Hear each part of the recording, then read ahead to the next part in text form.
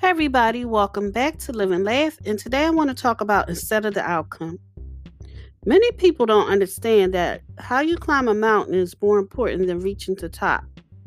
The goal of climbing big, dangerous mountains should be to attain some sort of spiritual and personal growth. But this won't happen if you compromise away the entire process. All goals require you to go through a process to attain them. If you compromise away the process by cutting corners, you're missing out on what goal achievement is really all about. Personal growth through making the journey. You won't grow because you got to the peak. It's everything that happens prior to reaching it that results in growth, not the mere act of putting your foot one more step forward, achieving the summit. Whether you take that last step or not, it won't erase all that you've done to go through to get that far. When chasing after your goals, don't be like those wannabe climbers.